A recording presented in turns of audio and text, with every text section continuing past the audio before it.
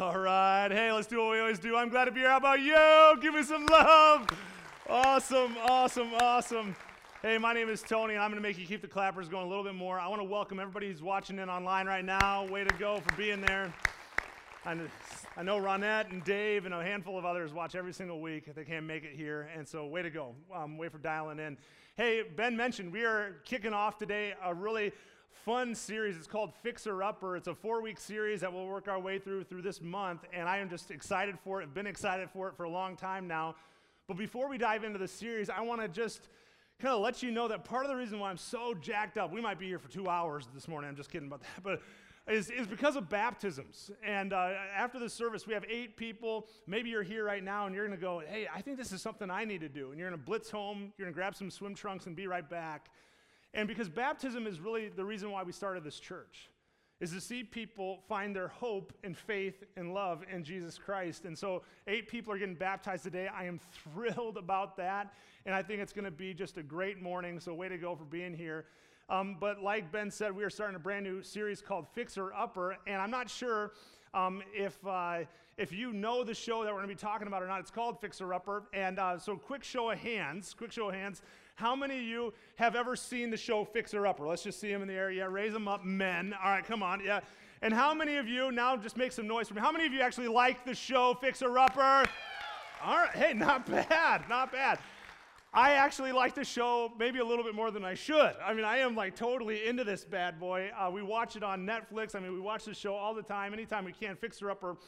Carrie and I, well, not I, Carrie actually reads the journal, so the Magnolia Journal. I mean, we are into this thing. I mean, there's the book. Thank goodness I haven't read the book, or you might take away my man card for that. But, I mean, we love the show, and part of the reason why we love the show is because of Chip and Joanna, isn't it? I mean, it's one thing to watch the Cool Home Repairs, but the way that they do life together is just awesome. And if you are, by chance, one of the few who've never seen the show, let me just give you a quick synopsis of what goes on. You got Chip and Joanne, who grab a couple. They have a couple who is looking for a home, and it's near Waco, Texas. And instead of going the conventional route of finding the home of your dreams that's already fixed up and lovely and all this right stuff, they take them around and show them 3 bad, fixer-uppers that need a lot of attention, a lot of work. And as they show them these homes, you can kind of see the faces of their clients kind of like, are you serious? This home? No way I'm going to like this place. But they show them, and at the, kind of the middle point of the show, they pick one of their homes that they want Joanna and Chip to fix up. And what she does, which is amazing, I would love to have this like software on my computer. She like throws it up on her computer, she dials it in and makes it look incredible. The couple gets all jacked up, and then they let them go. I mean, they don't talk to the people barely unless there's major projects that go wrong. And after 45 minutes of Joanna designing and Chip demoing, you have this like voila, this beautiful home happen, and it's incredible. It's incredible. Here's actually some before and after pictures of their homes. This is a kitchen that they remodeled, and check this out. I mean, doesn't that happen to your home repair all the time? I mean, this is totally you, isn't it? Here's another one right here. I think this is actually some of your kitchens. Like this, isn't that like, you're like, that's my kitchen. Well, let me just tell you what could happen if you just kind of spend 45 minutes of a TV show. Your kitchen could look like that. I'm like, give me a break. One last one. This one literally looks like the home that I grew up in my childhood. It had the same cabinet here. And check out what they did to this. I mean, this is just not even fair. Not even fair. It takes me like 2 weeks to hang a rod above, like a curtain rod in my bedroom. It's ridiculous. These guys knocked that out in 45 minutes. And so, but I love these guys. I love these guys. Obviously, I know it's longer than that. It's like 2 hours. But I love the show, and it's an absolute hit. And the reason why it's a hit is not because of their ridiculous talent. I mean, they are so good at what they do. But there's more to it. I think it's an enormous hit, quite honestly, because of Chip and Joanna. Them together, they kind of balance each other out, don't they? You got Joanna, who is this driven go-getter. You got Chip, who's this hilarious dad who just has a lot of fun and like just does dumb things all the time. And they together make this, this fixer-upper show just magnetic. Over 3 million views per show. It's just enormously rated. We actually got a blooper reel of their chemistry that they have together, so take a peek on the side screens of what Chip and Joanna are like.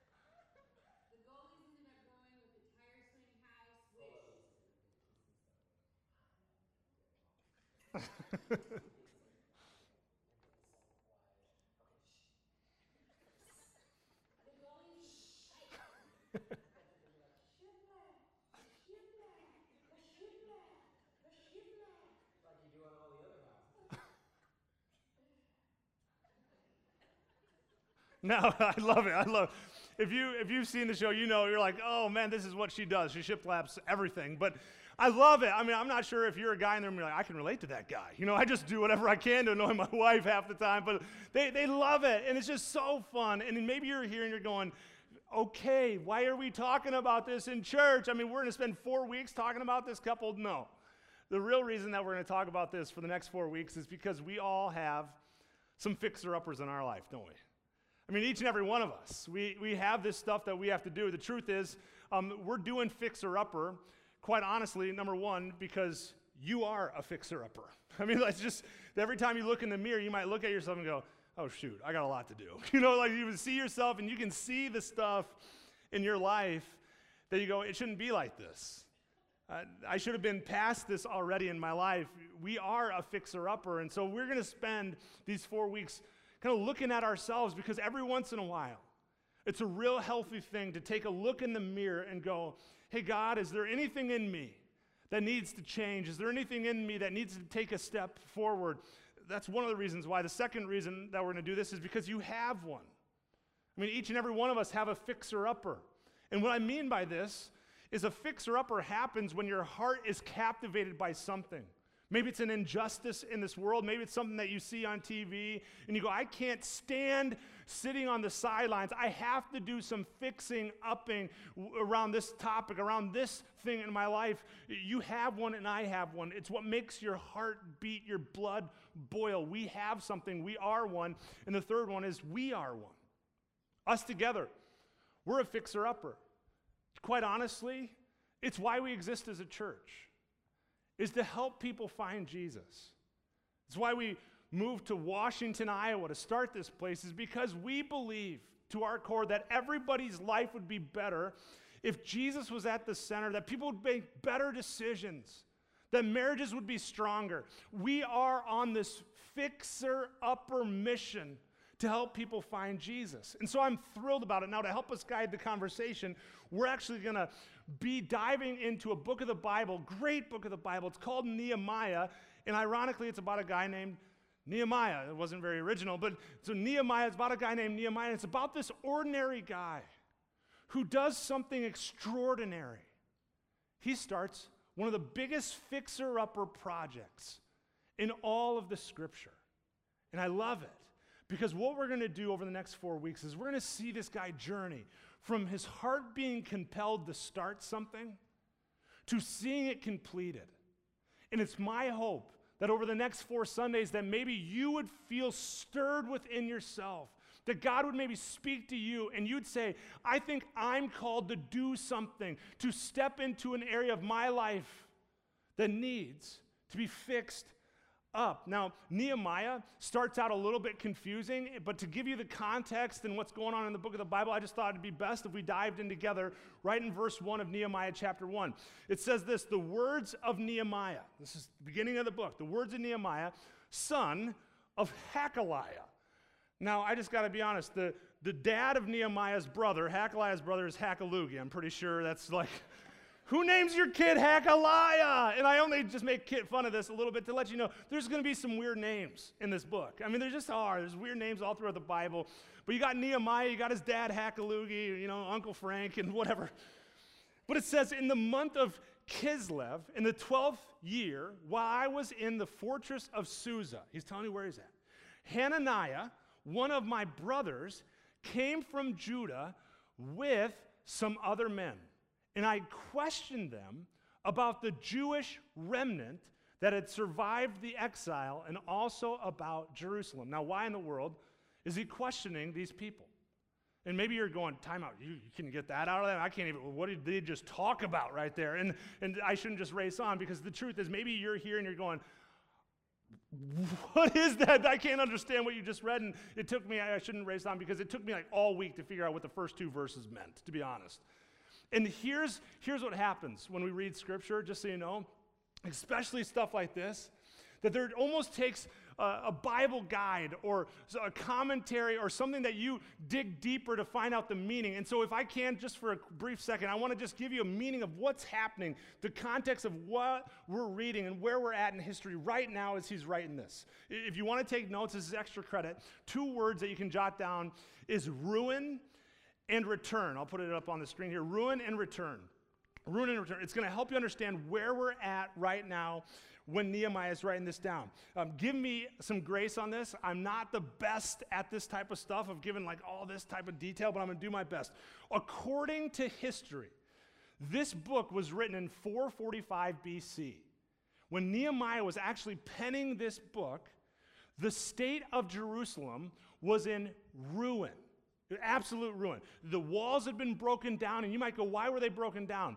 Well, because in 587 BC, even further before it, there was a king named King Nebuchadnezzar from Babylon who came to Jerusalem and fought against it and destroyed the city.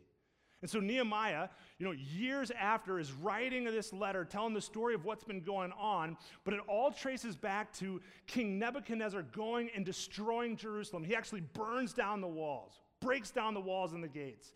And at that time, Nebuchadnezzar actually had a policy of deporting the people of that city back to his hometown, back to Babylon. So King Nebuchadnezzar comes into Jerusalem, destroys the place, enslaves everybody, takes them back to Babylon, and it's actually where we find where Nehemiah is writing his story right now. So he's kind of a part of this group that has been in exile, taken away from Jerusalem, now where he's at right now. Now, fast forward 50 years, there's another king that comes to power. His name is Cyrus the Great. I'll put him up here. Cyrus the Great fights against King Nebuchadnezzar. He sees where King Nebuchadnezzar is, and he wants it.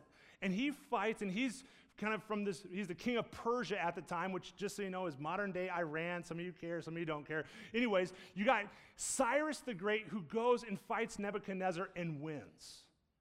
And his policy is different than Nebuchadnezzar's. Nebuchadnezzar, like I said, deports the people and takes them back to Babylon. Cyrus says, I don't really need you around. You can go back home if you choose.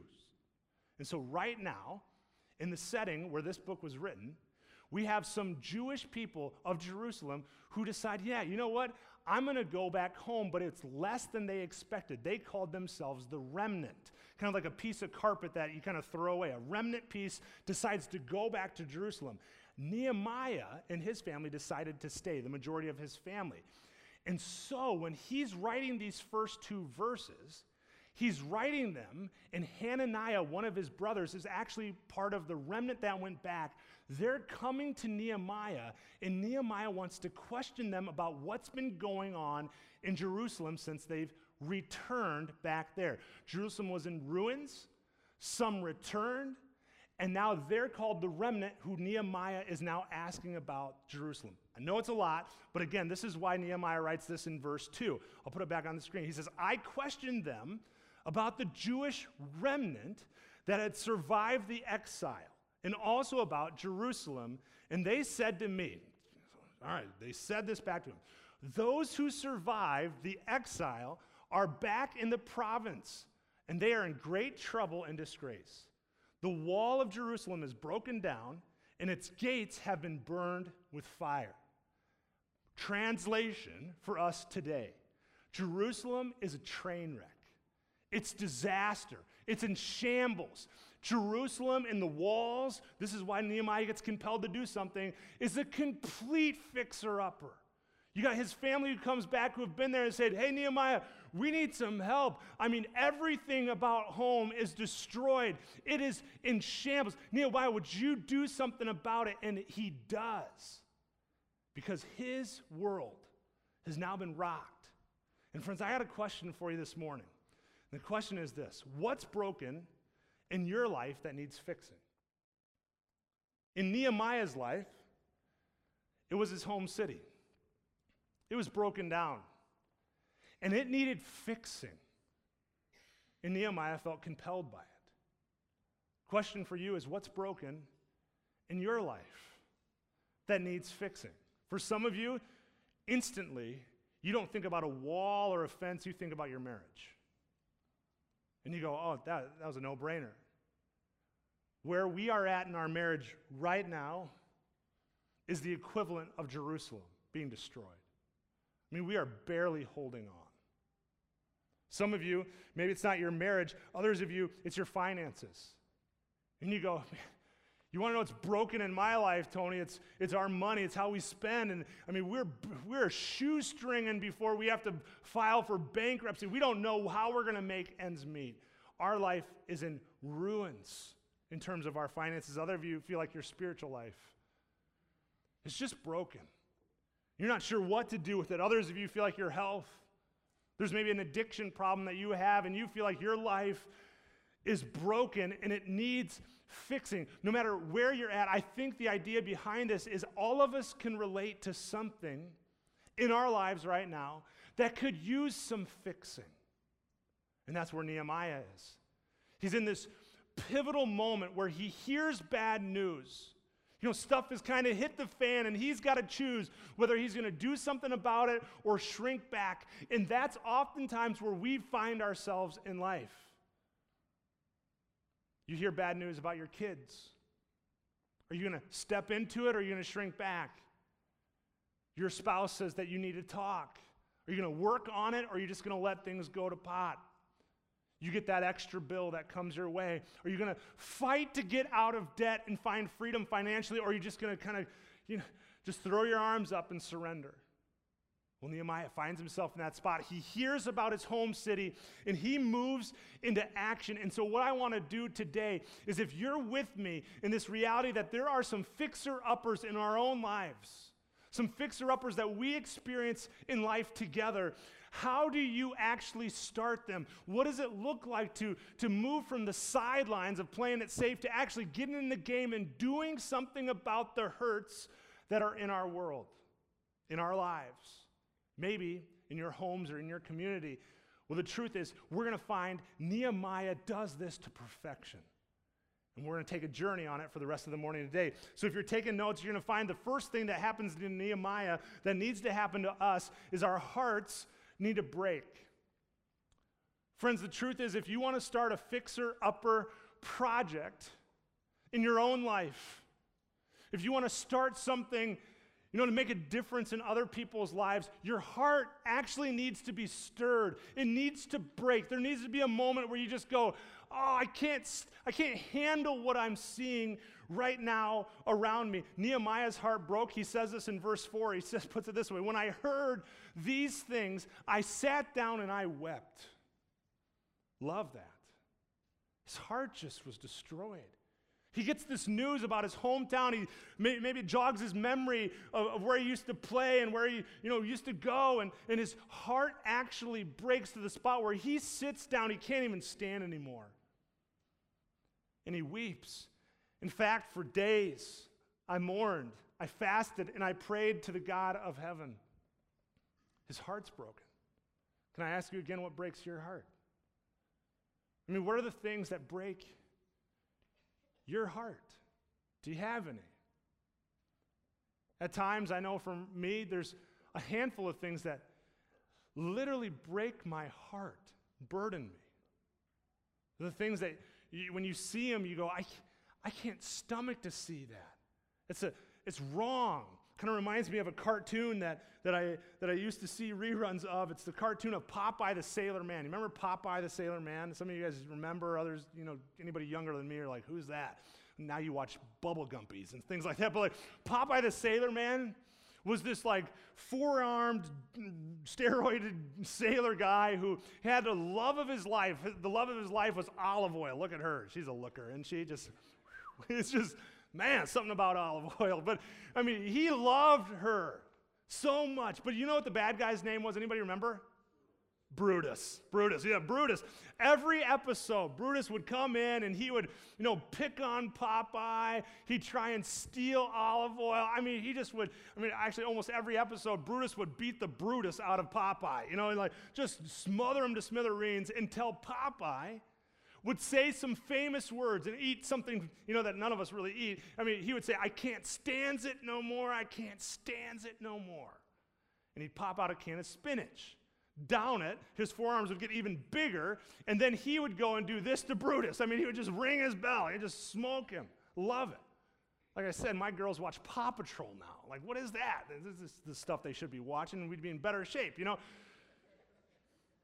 But what I love about Popeye is his heart broke over injustice towards the love of his life, olive oil.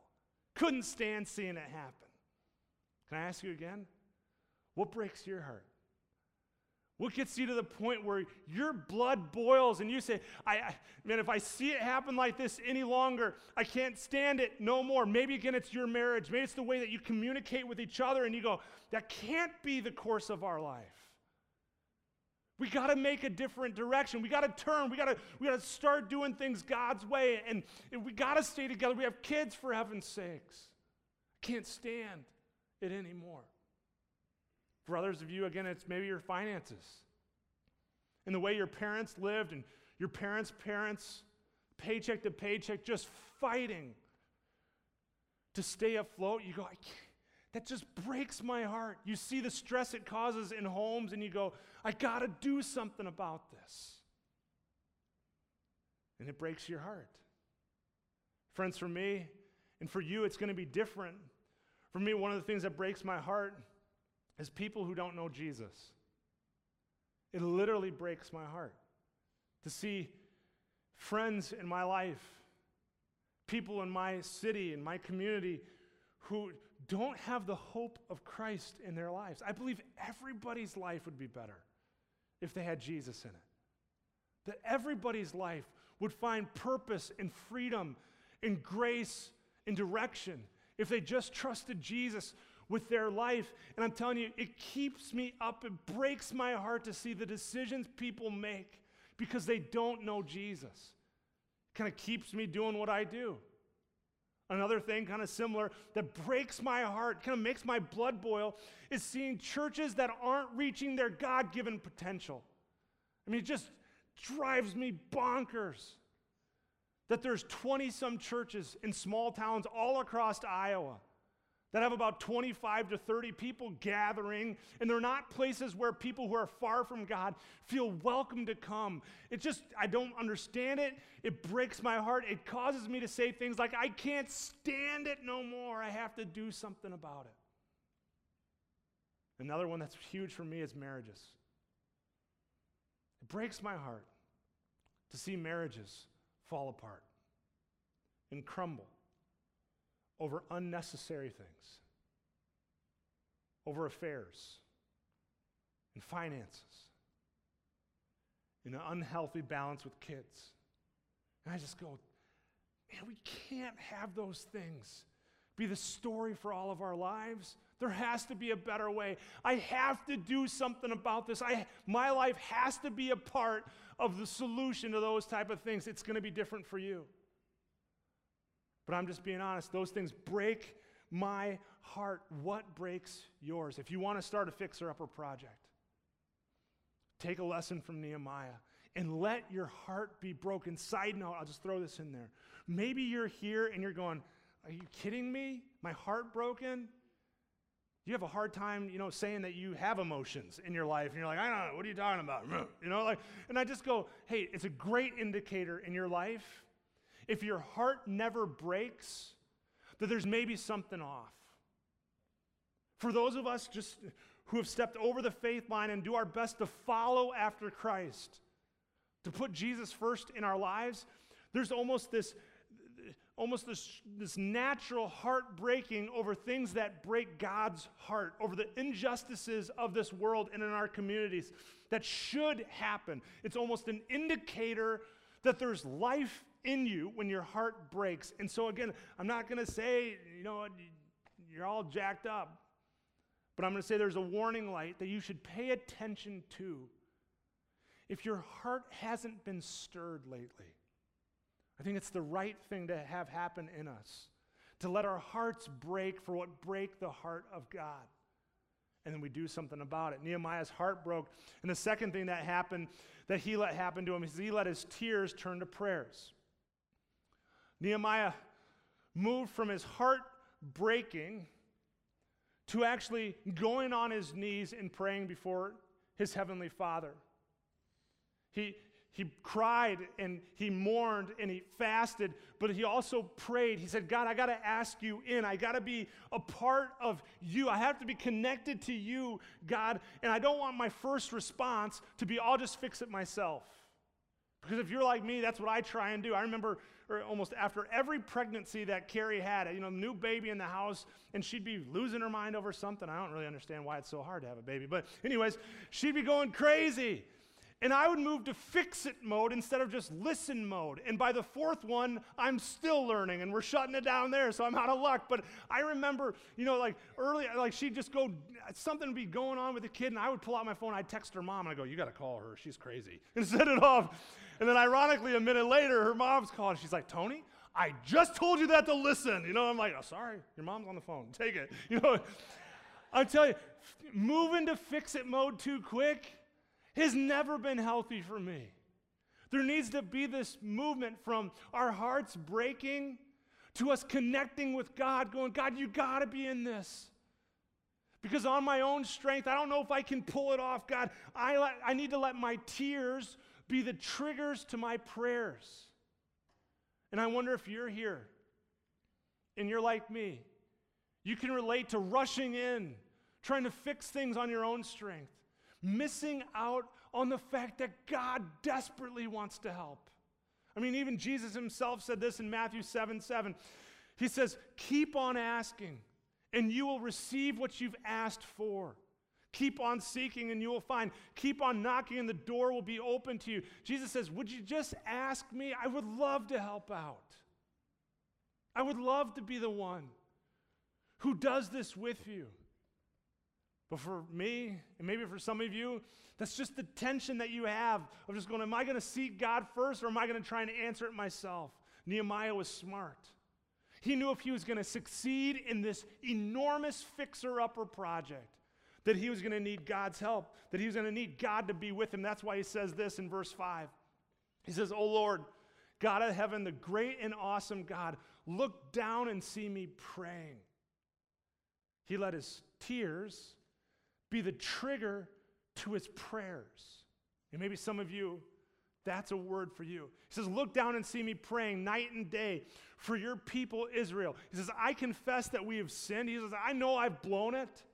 I'm just going to confess this, that we've all sinned against you. And he goes on to say this, yes, even my own family. He says, I know I have junk in my life. We've sinned. Please grant me success today by making the king favorable to me. Put it into his heart to be kind. So Nehemiah, he prays this giant prayer. He knows he needs to go and talk to his boss, the king, and ask the king if he can go be a part of this fixer-upper project. And he does. Nehemiah finds the courage, but I think he found the courage not just because his heart was broken. I think he found the courage because he had prayed and asked God to be the very source of his strength. Can I ask you real quick before I give you the third one? What are you praying for right now? Is it your marriage? I know it might seem crazy to you, but are you praying for your finances? You're asking God to give you wisdom on how you spend? When's the last time you've prayed for your kids? No shame. We don't like the shame, the guilt thing around here. But when's the last time your son or daughters came home And instead of just trying to fix it on your own, the problem that they're having, you say, hey, I'm just going to pray. And maybe that'd be too uncomfortable, but when they go to sleep at night or when you hang up the phone, you say, I'm not just going to race in trying to do this for them. I'm going to pray and ask God to be with them. Can I just say it one more time? Would you let your tears be the trigger to your prayers? Well, Tony, I don't cry ever. And I'd say, suck it up. Let your heart break for the things that aren't going well. Nehemiah's did. So he let his heart break.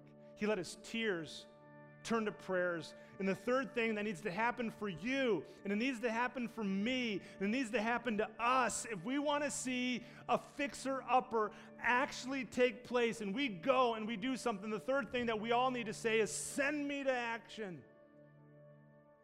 Because that's what Nehemiah did. He didn't just simply stay on the sidelines with a broken heart. He just didn't stay in his prayer closet, which you gotta spend some time praying and asking God to be with him. He actually moved into action. Friends, there's an equation that prayer plus action actually equals a movement of God. When we pray and we ask God to show up, oftentimes he looks right back at you and goes, well, will you do something about it? Did you ever wonder that? Why there's so many injustices in this world? Why there's so many hurts? Why there's so many hard things around us? I think God asks the same question back to us and go, I've broken your heart over it. Would you step in? Would you be a part of the solution? Would you come and be a part of what I want to do? Would you help write a better story in the life of people? So would you send me into action? Nehemiah, he prays, and he actually has this opportunity to stand before the king. And he tells the king, my heart's broken over a city I love. He tells the king about Jerusalem, and maybe he shares a story or two.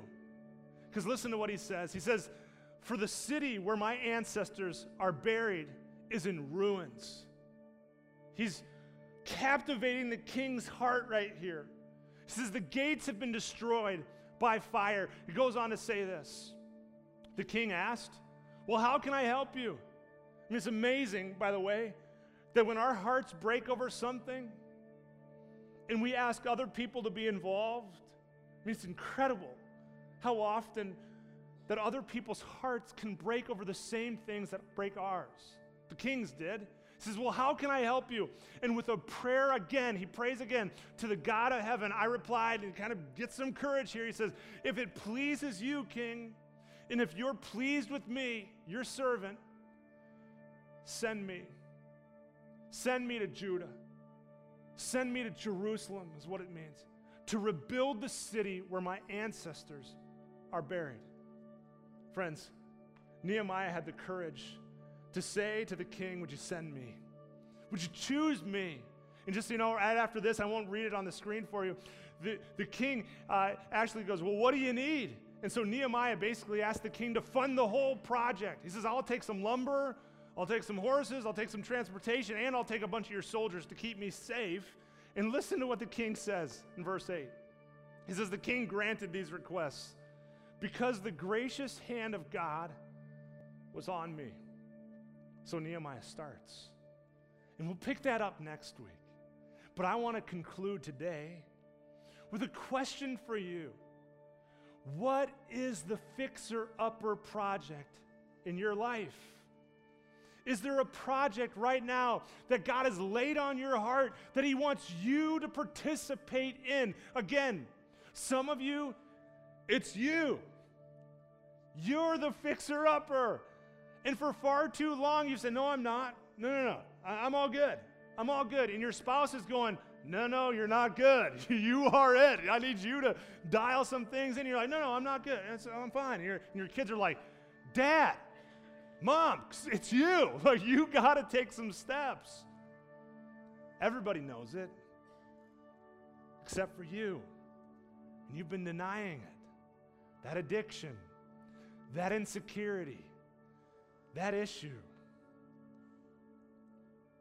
that thing you keep running to when you're scared, when you're lonely, and when you're bored, that holds you in bondage.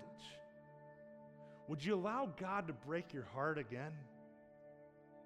For some of you, you might need to just let your heart break for your family. You might say, God, my life, the way it is right now, I can't have this be a part of the family you blessed me with. So I need to make a move. Others of you, it's something you see around you. It's something in the community. Maybe there's a neighbor or a family friend, or maybe there's somebody at your school, and your heart breaks for them. You see the way they're treated. You see the way the community treats them, and you go, that's unacceptable to me. I got to be a part of this. Very similar to me, I go, it's unacceptable to me that there's other cities like Washington, Iowa that don't have a church. Where unchurched people can come and they don't feel guilted or shamed, but they feel loved and welcomed. I go, it breaks my heart. I feel compelled to move, to keep moving. What is it for you? What is God stirring in your heart to be a part of?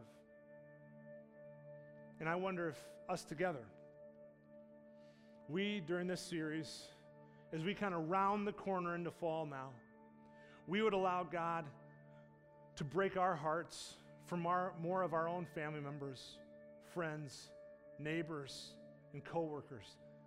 The people in our circle of influence who've never been invited, who've never taken a shot on showing up to church. Would we allow God to use us to be a part of reaching our corner of Iowa for God? I want to pray, and I want to ask God to speak to us, to do something in us, and to call us to be a part of a fixer-upper project this month that we'll thank Him for the rest of our lives. Would you pray with me? God, thanks so much for this book. Thanks so much for this guy named Nehemiah. God, I'm excited to study and to see what you have in store for us. God, I'm excited to see what you do in and through the people here at City Point. God, it's my hope that you would stir within us a passion for what breaks your heart, that it wouldn't just be about us finding whatever we want, but that we would have our hearts break for the very things that stir your heart. So God, I'm asking that you'd show up. I'm asking that you would change us, and I'm asking that you would prompt our hearts like you prompted Nehemiah's. We pray this in your name. Amen. You can stand and sing with us as we wrap it up.